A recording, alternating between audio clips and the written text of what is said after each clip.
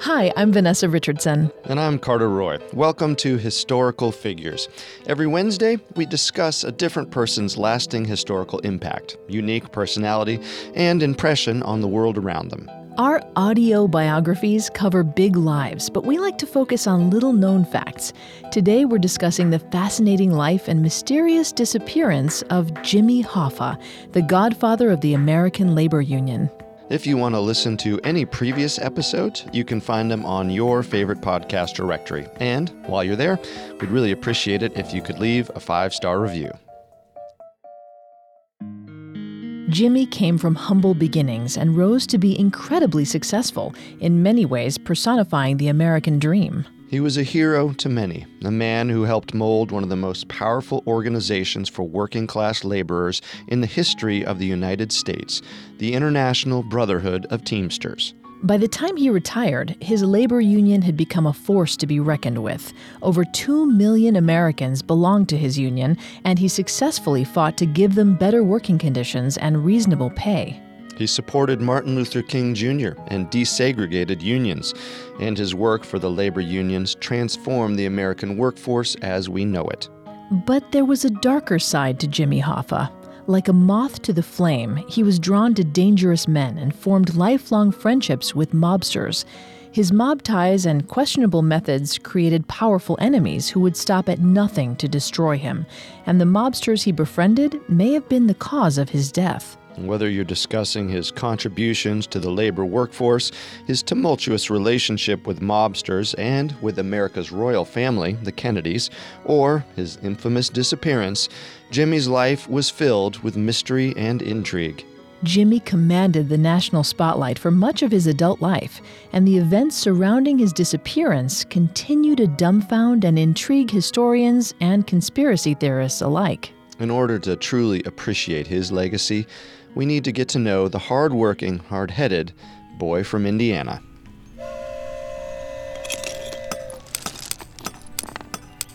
Born James Riddle Hoffa on Valentine's Day in 1913, Jimmy was the third of 4 children born to John and Viola Hoffa. John was Pennsylvania Dutch, and his ancestors had migrated from Pennsylvania to Indiana in the 1800s. Jimmy's mother, Viola, was an Irish immigrant. The family was poor and struggled to make ends meet. The population of Jimmy's birthplace of Brazil, Indiana, had increased rapidly in the years following 1871 after surveyors realized the area was rich in coal. Young men flocked to the town to labor in the deep shaft mines under dangerous conditions. But by the time Jimmy was born in 1913, Brazil was already entering an economic decline. Riches were concentrated in the hands of the behemoth companies that owned the mines, leaving the coal miners themselves impoverished and frustrated. The townspeople of Brazil dealt with their unhappiness by drowning their sorrows in alcohol. Saloons, which played host to bar fights and homicides, as well as the usual alcoholics, proliferated on Meridian Street, aka Bloody Row, near Jimmy's house. Many coal miners coped with their troubles by seeking out sex workers and gambling houses. Jimmy's uncle even owned a gambling house in town. When Jimmy was born, corporate corruption and class disparity were at an all-time high in the United States.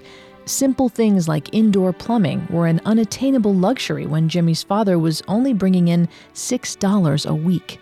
Accounting for inflation, that's roughly $151 a week in 2017. It was not easy for Jimmy's father to support a family of 6. Jimmy's father, John, worked as a coal mine driller for a prospector named Ben Mershon. Mershon frequently required John to join him on trips out of town to look for new sources of coal. The work was both dangerous and arduous. During World War I, the wages of the town's coal miners stagnated as workers discovered that several of Brazil's mines had no coal left to extract. Religion was a popular balm for ills in Brazil. However, Jimmy's family attended the first Christian church largely out of a sense of societal obligation. Jimmy later wrote, "We weren't a very religious family." Jimmy was forced to attend Sunday school along with his brother, but found it boring and had trouble paying attention. From childhood throughout the rest of his life, Jimmy was motivated primarily by material and economic concerns, not religious faith. In 1920, John came home from a coal mining trip deathly ill. He died a week later at just 39 years old. 7-year-old Jimmy and the rest of his family were devastated. Though a cause of death was never officially determined for Jimmy's father, the boy suspected his father's death was connected to the terrible working conditions in the coal mines. Many coal miners suffered terrible deaths, either from preventable accidents in the mines or from black lung, aka coal workers' pneumoconiosis. Coal workers inhaled deadly dust particles from coal as they drilled, and the dust resided in their lungs permanently, putting them at risk for chronic obstructive pulmonary disease, where they struggled to breathe. The term black lung was coined from the horrific fact that the workers' lungs turned black from the inhaled coal dust. Black lung or not, John's death hit the family hard. Jimmy's mother, Viola, was now the breadwinner and responsible for supporting the large family. But men and women were not equal citizens with the same job prospects. Women had only gained the right to vote in 1920, the same year John died. There weren't a lot of jobs available for Viola. Viola and the children moved to the Little Italy section of Clinton, Indiana, to be near Viola's sister. Viola soon opened a business called Hoffa Home Laundry. Jimmy and the other children helped their mother wash coal miners' clothes. Jimmy picked up the filthy clothes from the miners and dropped the clean clothes off. He helped keep the fires burning under the outdoor laundry tubs where Viola did her washing. And he made sure the customers paid for their clean clothes, fetching and bringing his mother the family's earnings. But Clinton was growing progressively more volatile and violent. The mafia was active in Little Italy, and the Ku Klux Klan was getting aggressive. Mines in Clinton closed, depriving Viola of the customer base for her washing business. So, in 1924, when Jimmy was 11, Viola moved the family to Detroit and an apartment on Merritt Street. Viola initially worked as a clothes presser, but she eventually got a job at a General Motors factory. She worked on the assembly line for 4 years before getting a new job at the Fisher Fleetwood plant as a radiator cap polisher. Because women like Viola were paid low salaries and had no opportunity to move up to supervisor positions, the Hoffa children, once again, needed to help keep the family afloat. Jimmy, always ready to help his mother, got a weekend job at a local grocery store. It was because of his determination to help his family financially that Jimmy dropped out of school just as he was set to enter high school around 1927. The poverty the family struggled with after his father's death meant Jimmy prioritized his family's financial stability over everything else in life. He started out working at Frank and Cedar's dry goods and general merchandise store, earning $2 a day and bringing each week's salary home to his mother. At 14, he was working full-time as a delivery boy and soon after began unloading trucks at Kroger, a national grocery store chain that is still immensely successful to this day. Though the pay was low and conditions weren't great, Jimmy was lucky to have his job at Kroger. The Great Depression hit on October 29, 1929. Hard time, we got hard time now. Struggling families like Jimmy's were hit hard by the Great Depression. There were fewer jobs than ever. Wages were low before the Great Depression, and its arrival did nothing to improve that. In fact, the only thing on the rise was tension. People were angry and afraid, desperate, and there was no end in sight. Fighting for scraps, there was little anyone could do. If you spoke out against the absurdly low wages and unethical practices of a company, you could kiss your job goodbye, and Jimmy couldn't afford to lose his job, not when his mother and siblings were counting on him. But at the same time, Jimmy wasn't going to take his employer's abuse lying down. Jimmy earned 32 cents an hour unloading produce from delivery trucks for Kroger, but he only got paid when he was actually unloading trucks. Kroger made employees come in every afternoon and spend 12-hour shifts waiting for potential Kroger trucks to arrive, and they weren't paid for all those hours they spent waiting around. Jimmy was younger than a fair share of his coworkers, but that didn't make him any less vocal about the unfairness of their situation. Jimmy took the first big steps of his long, arduous career as the champion of laborers at that Detroit grocery store. The long hours, terrible pay, and unfair practices may have sucked the life out of some of his coworkers, but it only served to fuel Jimmy's determination for a better life. He was already a member of a small, local union, but they didn't have any power. Recruitment was difficult. At the time, no one had any job security. But that didn't deter Jimmy. It was at that Detroit Kroger on April 13, 1930, that Jimmy took a stand. Literally. Jimmy rallied his co-workers and demanded fair wages and safe labor practices. Jimmy and his fellow employees wanted to be seen, heard, and valued. Jimmy's protest began on the heels of a large delivery full to the brim with perishable goods. Strawberries, to be exact. The produce needed to be unloaded and put into refrigerated cars as quickly as possible, which meant there was a ticking time bomb on their protest. If their needs weren't met, or at least in some way addressed, the company was set to lose a considerable profit as the fruit spoiled. The protest worked. By convincing his fellow employees to protest and renegotiate their salaries, Jimmy was able to get his team a 13-cent raise. His actions garnered the attention of a local union, and union members immediately reached out to bring Jimmy on board. Jimmy wasn't even 20, but he was quickly gaining the respect of his peers and found himself in a position of leadership as vice president of the company union. Unfortunately, in 1931, when the time came for his employers to renew the agreement that Jimmy had negotiated the year before, they refused. This setback cost Jimmy his vice president position. Jimmy didn't stay with Kroger much longer. While his sharp wit and fiery personality made him a great pick for fighting on the behalf of workers in a union, it didn't exactly make him a desirable employee. Kroger fired Jimmy in 1935. Luckily, he'd caught the eye of local union leader R.J. Bennett. It wasn't long before the Detroit Teamsters Joint Council 43, Local 299, recruited Jimmy as an organizer at Bennett's urging. Jimmy's new position would catapult him onto the national stage. Our story will continue in a moment after the break. And now back to the story. The International Brotherhood of Teamsters, IBT, or Teamsters for short, was formed in 1903 by merging two rival labor unions at the urging of the American Federation of Labor. There were several labor unions in play at this time. The Teamsters was just one of them. From day one, their goal was to organize and support labor workers by striving for steady employment and fair wages. Getting in at the lowest level, Jimmy's involvement with the Teamsters launched his career as a union organizer. Among the hordes of people disheartened by the Great Depression, Jimmy stood out even more for his perseverance and bravado. The Local 299 was nothing to write home about when Jimmy came into the picture. Its numbers were underwhelming, and its members were dispirited.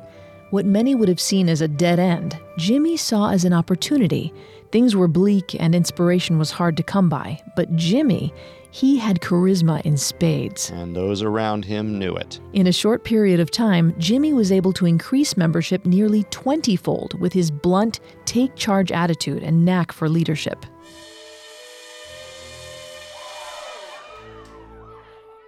It was also around this time that Jimmy forged relationships that provided a healthy dose of controversy for the rest of his life, and perhaps even led to his disappearance.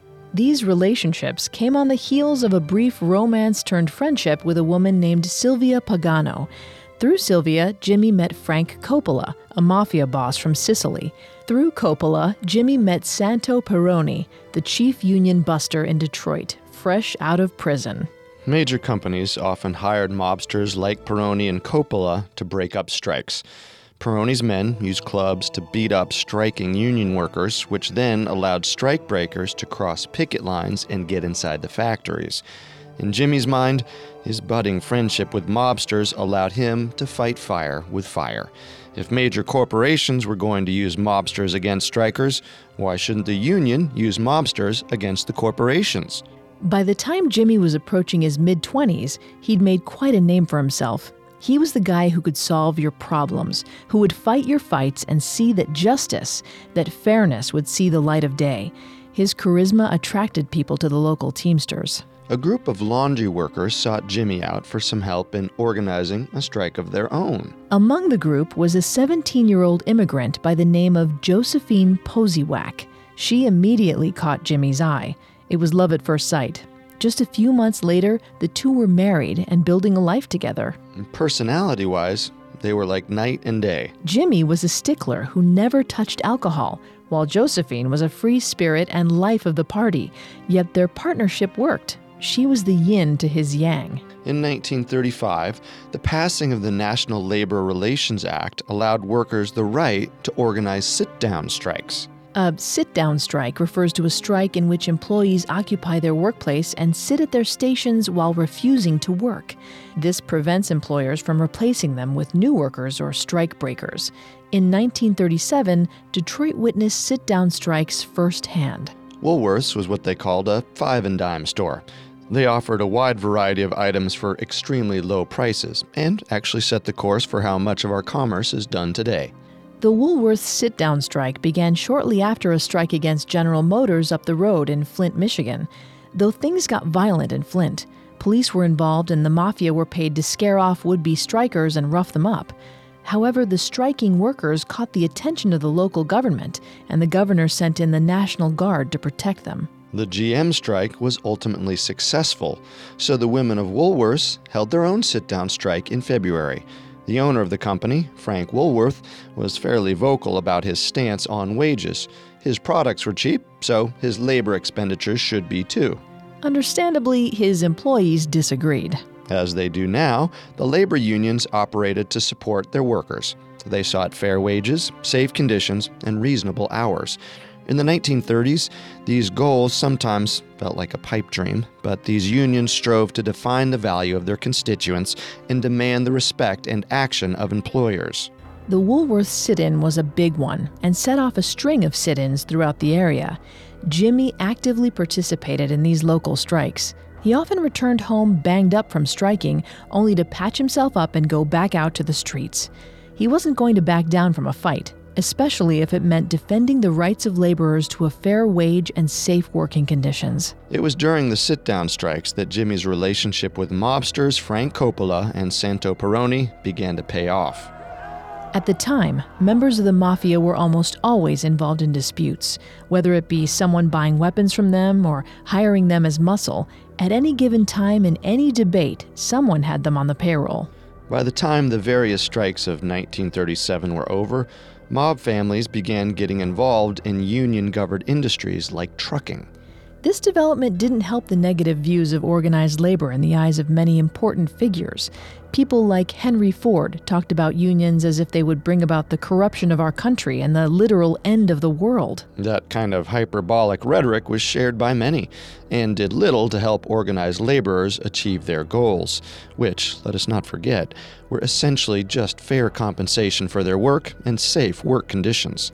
The knockdown, dirty way of handling their own problems at times may have alienated Jimmy and other organized laborers from government officials, but it served as a badge of pride for the Teamsters. Well, there's definitely something freeing and empowering about being able to stand up for yourself and not shy away at the first sign of potential defeat.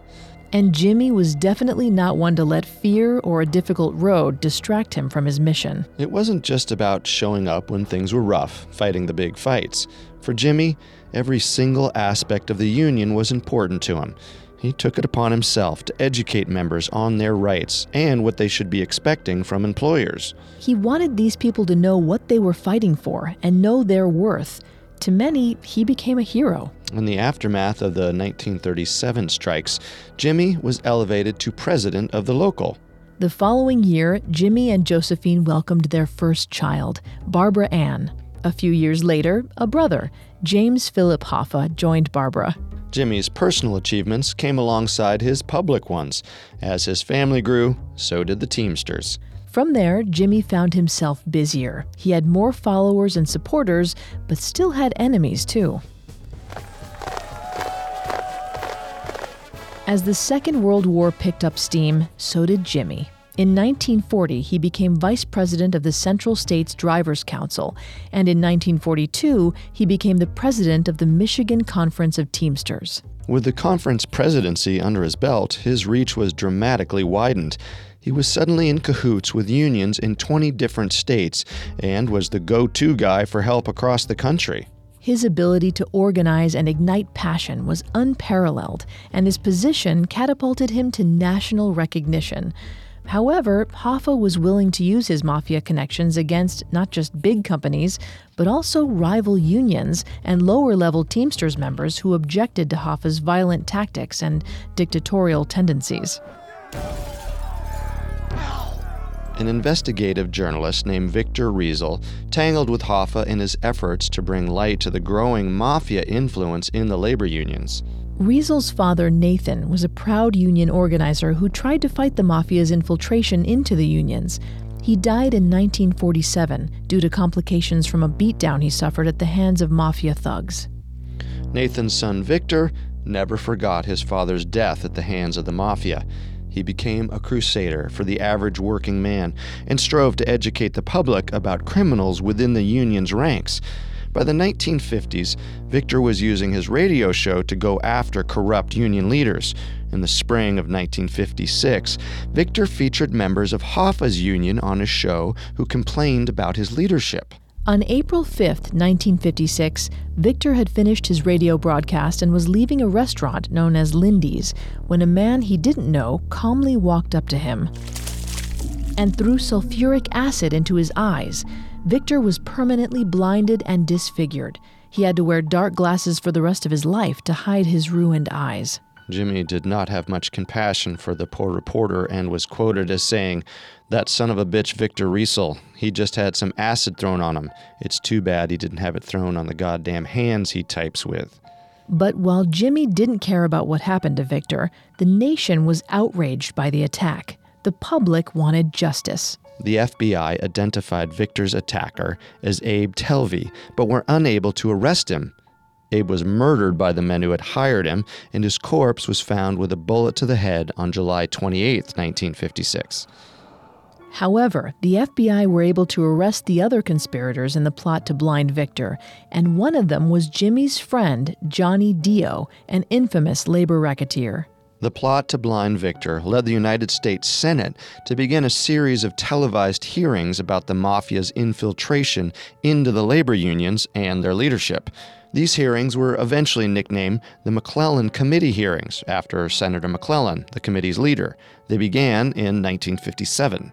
The committee's chief lawyer interrogating the labor union leaders was a man who would end up in a lifelong blood feud with Hoffa, Bobby Kennedy. Jimmy was called before the Senate to answer questions about his relationship with Johnny Dio. But Jimmy was evasive in his answers to Bobby Kennedy's questions. He frequently offered famously indecipherable answers like this one, quote, "To the best of my recollection, I must recall on my memory, I cannot remember," end quote. Bobby Kennedy couldn't get any solid answers out of Hoffa, and eventually deemed him, quote, "the most powerful man in the country next to the president." And Bobby was determined to take away that power from what he viewed as a corrupt individual. Jimmy became concerned that Bobby was going to find out about some of his shadier businesses during the McClellan Committee hearings. One business Jimmy didn't want Bobby knowing about was a car hauler company that Hoffa had opened in his wife's name, called Test Fleet. He made a deal with a Cadillac car carrier to fire a bunch of Teamsters the carrier had contracts with and hire Test Fleet instead.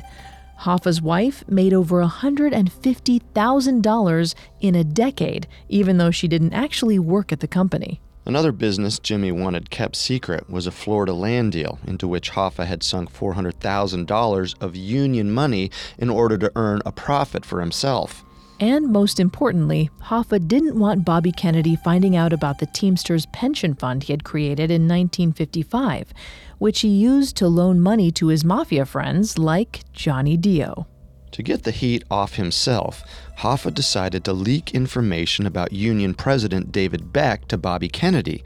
He was able to get David Beck's attorney to violate attorney-client privilege and pass on the damning information to Bobby's team. And after Jimmy got Beck removed from power by leaking information to Kennedy on Beck's corrupt dealings, Jimmy took his place as president of the union. While Hoffa did succeed in refocusing the committee on Beck at the time, his strategy backfired on him at the end. Years later, in 1972, Walter Sheridan, a prosecutor for the McClellan Committee hearings who worked side by side with Bobby Kennedy, published a book about the hearings and revealed that Hoffa had leaked information on Beck. In the eyes of Hoffa's mafia friends, this made Hoffa a snitch, someone they could never really trust. And it may have been one of the key reasons why Hoffa disappeared. We'll return to our story in just a moment from the Parcast Network. And now let's continue the story. In the late 1950s, Jimmy Hoffa was constantly afraid that Bobby Kennedy would find out his secrets. In February 1957, he tried to bribe a lawyer named John Cheesty into taking a job as an investigator for the McClellan Committee and using his vantage point to spy on Bobby Kennedy. Instead, Cheesty reported Hoffa's scheme to Bobby Kennedy. Kennedy tricked Hoffa into thinking Cheesty went through with Hoffa's plan of being a mole on the Senate committee. Instead, Cheesty helped the FBI catch Hoffa, giving him $2,000 in bribe money. Hoffa was arrested and put on trial for bribery in June of 1957. Yet, despite a seemingly slam-dunk case, Hoffa was able to secure an acquittal by convincing the jury that he was a champion of civil rights. Jimmy was a civil rights supporter, but this trial was all about optics and making himself look good to the largely black jury. He hired a black female lawyer and also hired boxer Joe Louis to pretend to be his friend and stay and watch the trial. The optics worked. Hoffa was acquitted. Bobby was furious that Hoffa had gotten away, scot-free. The two men loathed each other. Kennedy viewed Hoffa as corrupt, and Hoffa viewed Kennedy as a man born with a silver spoon in his mouth who had everything in life handed to him. Bobby got another chance to bring Hoffa down in November of 1957 after he caught Hoffa illegally wiretapping the union offices. When Hoffa lied about the wiretapping, this allowed Bobby to charge him with perjury. Hoffa was scared someone would spill the dirt on him, just like he had done with Beck to save his own skin. But a jury acquitted Hoffa on the wiretapping, and the courts dismissed the perjury charge. Once again, Hoffa had bested Bobby Kennedy. The McClellan Committee hearings ended, and the committee dissolved on March 31st, 1960. But in November of that year, Bobby's brother John won the presidential election, turning the power tables. When President-elect John F. Kennedy appointed his brother Bobby as the new Attorney General, Bobby was sure he'd be able to bring Jimmy down. He gathered together a team of lawyers and investigators that he nicknamed the Get Hoffa Squad. Sadly, in 1963, JFK was assassinated. While the nation mourned, Jimmy celebrated the downfall of his enemies, the Kennedys. When an employee of Jimmy's tried to fly the flag at half-mast in mourning, Jimmy fired him. Wow, he really did hate them. It was not his kindest moment, but Jimmy was focused on helping American families who didn't inherit the Kennedys' money and power. True. In 1964, Jimmy handled a game-changing agreement that would soon see wages doubled or tripled and health benefits available for the entirety of a union member's family. This would help thousands of regular Americans. It was known as the National Master Freight Agreement. Seeing it through was one of Jimmy's biggest accomplishments. But less than a week after his success with the National Master Freight Agreement, Jimmy was sentenced to 8 years in prison for jury tampering. Then, the next year, in 1965, he was sentenced to 5 more years, charged with fraud and conspiracy.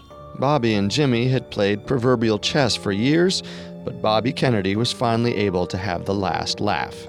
At this point, Jimmy was in his 50s with nearly grown children. His legal team brought up appeal after appeal for the next 3 years, keeping him out of prison.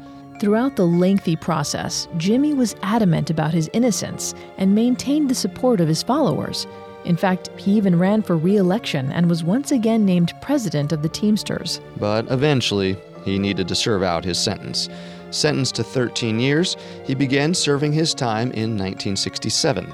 Jimmy moved into the Lewisburg Federal Penitentiary, a high-security prison in Pennsylvania. While behind bars, Jimmy's nemesis, Bobby Kennedy, was assassinated on June 6, 1968. Once again, Jimmy did not mourn alongside the nation.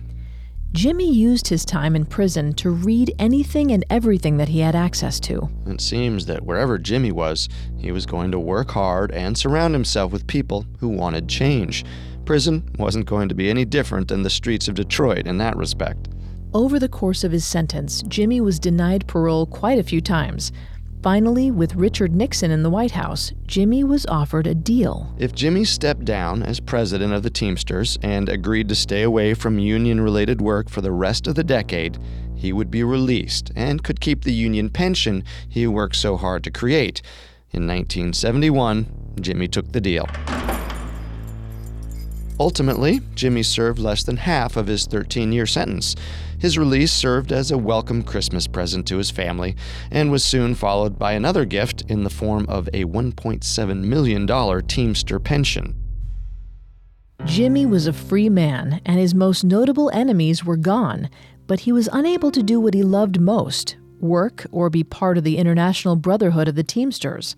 So, Jimmy decided to fight the statutes of his release. But even with the Watergate scandal on everyone's mind, the courts found that Nixon was well within his rights to impose sanctions on Jimmy's release.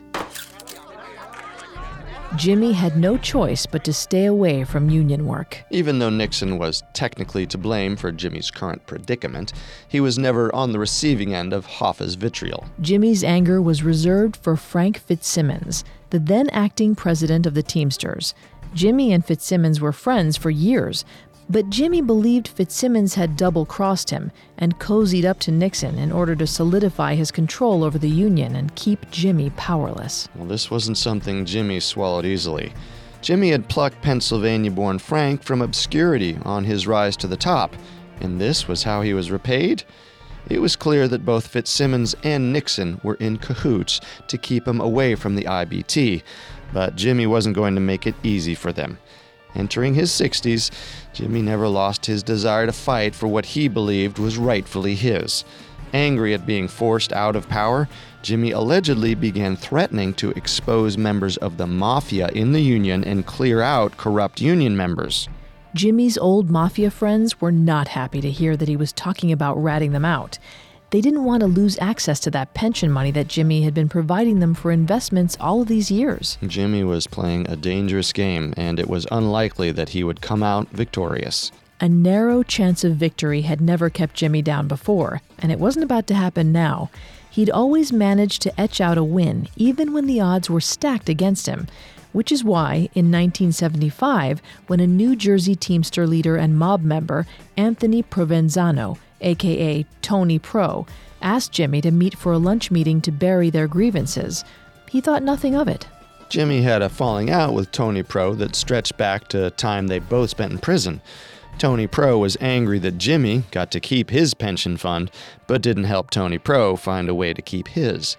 On July 30th, 1975, Jimmy drove to the Matchus Red Fox restaurant.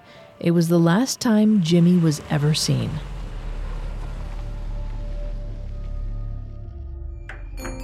What happened to Jimmy Hoffa is a question law enforcement, relatives, and journalists have been asking for over 40 years. What is known is that Jimmy thought he was going to meet with mob player Anthony Giacalone and Tony Pro.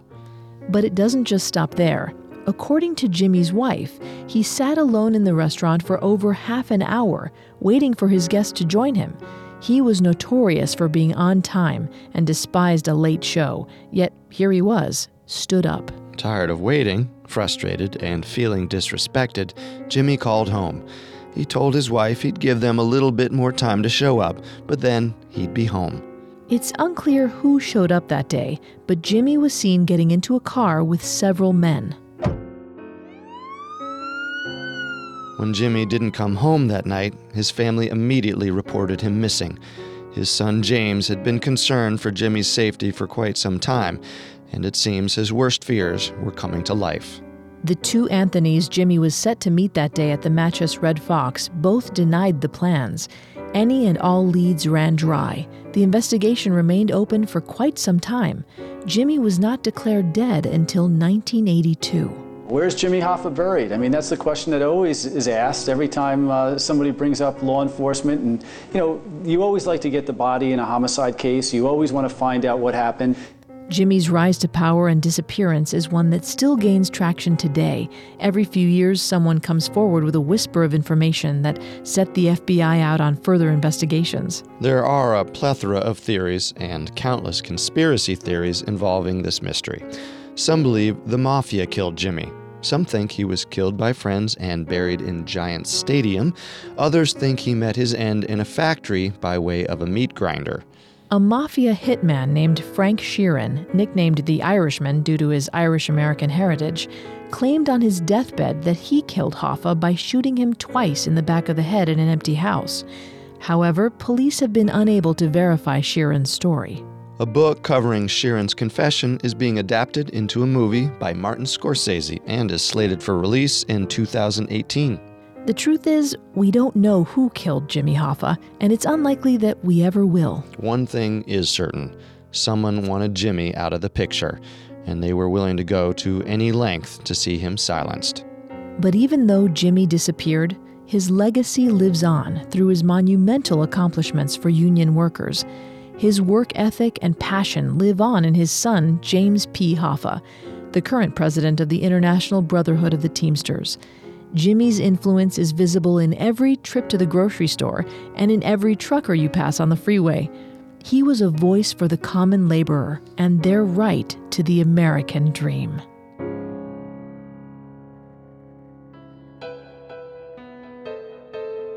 Thank you for joining us for another episode of Historical Figures. If you want to listen to any previous episodes of Historical Figures, you can find them on Apple Podcasts, TuneIn, Google Play, SoundCloud, Stitcher, and Spotify, or on our website, parcast.com, spelled Parcast.com.